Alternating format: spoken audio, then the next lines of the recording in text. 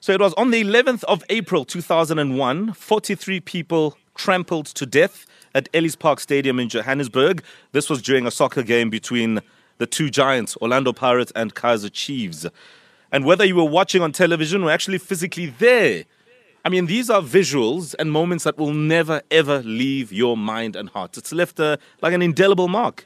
And when we look 20 years on, we have a lot to be proud of in terms of how we've built our infrastructure and upped our game in terms of making sure that fans, no matter from which sport, can go in and out of our arenas with no hassles. But there are some issues. People often talk about crimes, etc.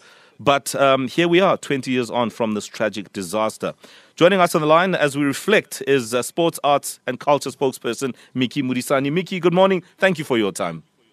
Yes, good morning to you and also good morning to the listener. I mean, we can talk about a lot of things, the arenas, etc. But I want to talk about the human beings involved here, Mickey. 43 people belonging to families across the country. I mean, has anything been done in the way of support for the families of those who passed since then to now?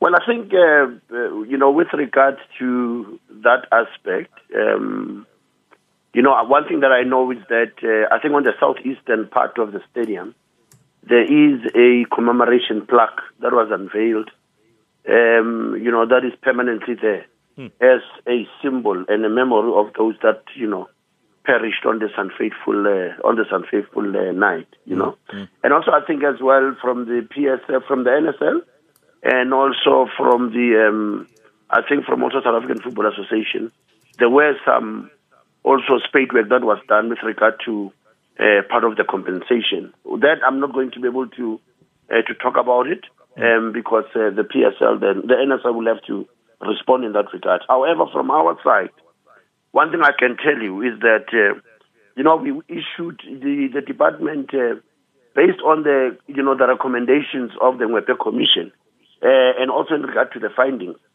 the department issued the Safety at Sports and Recreation Events Act.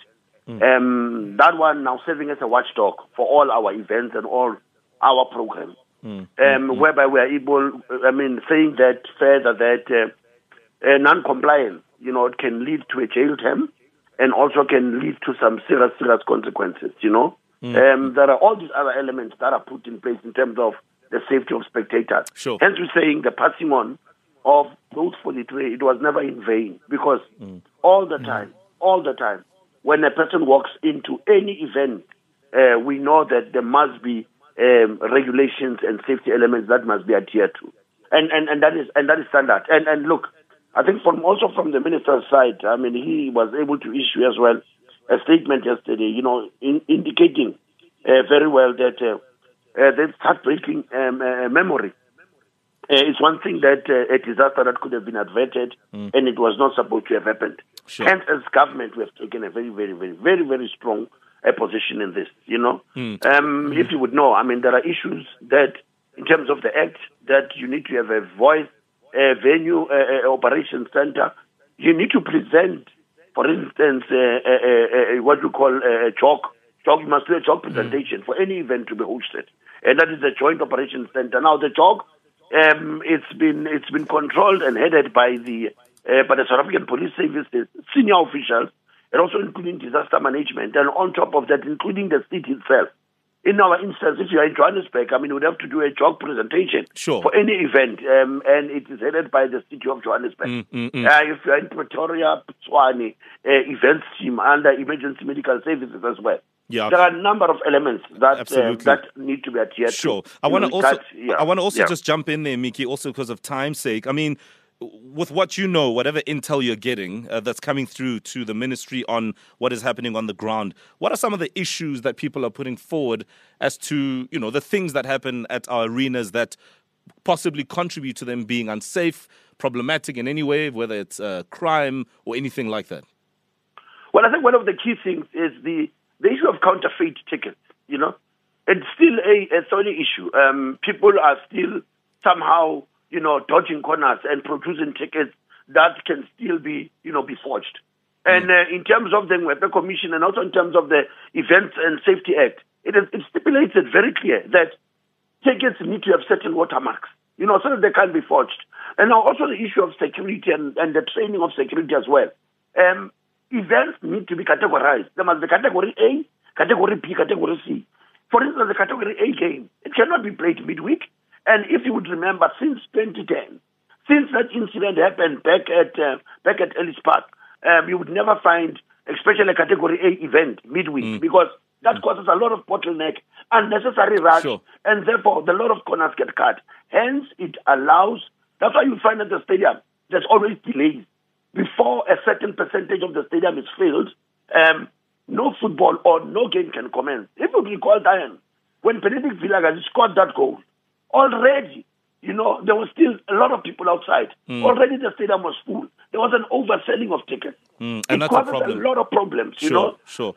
So now we are very clear. A certain percentage of the stadium, it needs to remain vacant at all times so that it can allow a free movement and free flow. There's no more blocking of exit lanes. No more. And that it simply says that norms and standards are put in place. And we don't compromise as government. And hence we are saying, should anyone cut corners? Therefore, in Zulu they say, Mickey, thank you very much for your time. Just perspective there on these matters regarding safety at our arenas, regardless of the sporting event in question, and where we are all these years later. If you are somebody who's frequented, you know, stadiums for whatever game, rugby, cricket, football, it doesn't matter. What has been your general experience? And is there anything that Mickey is saying here that is either true or maybe contradictory? Or maybe there are things that he's saying that you've actually seen as well on the ground. You can send us your voice notes, 071-585-6157, or tweet us, #TheMorningFlavor. I'd love to hear what your stadium experience is. Mickey Modisane speaking on behalf of the Ministry of Sports, Arts and Culture on that one. All right, it is now 6:30. We'll get into the headlines now. Khupedi's on standby. Owen has got the latest in sport. Fix. Thank you very much, Oza. We've got a message here coming through. This one is from Siyabonga in Middelburg. Siyabonga says, my spiritual fix for this morning would be Michael Jackson's Heal the World.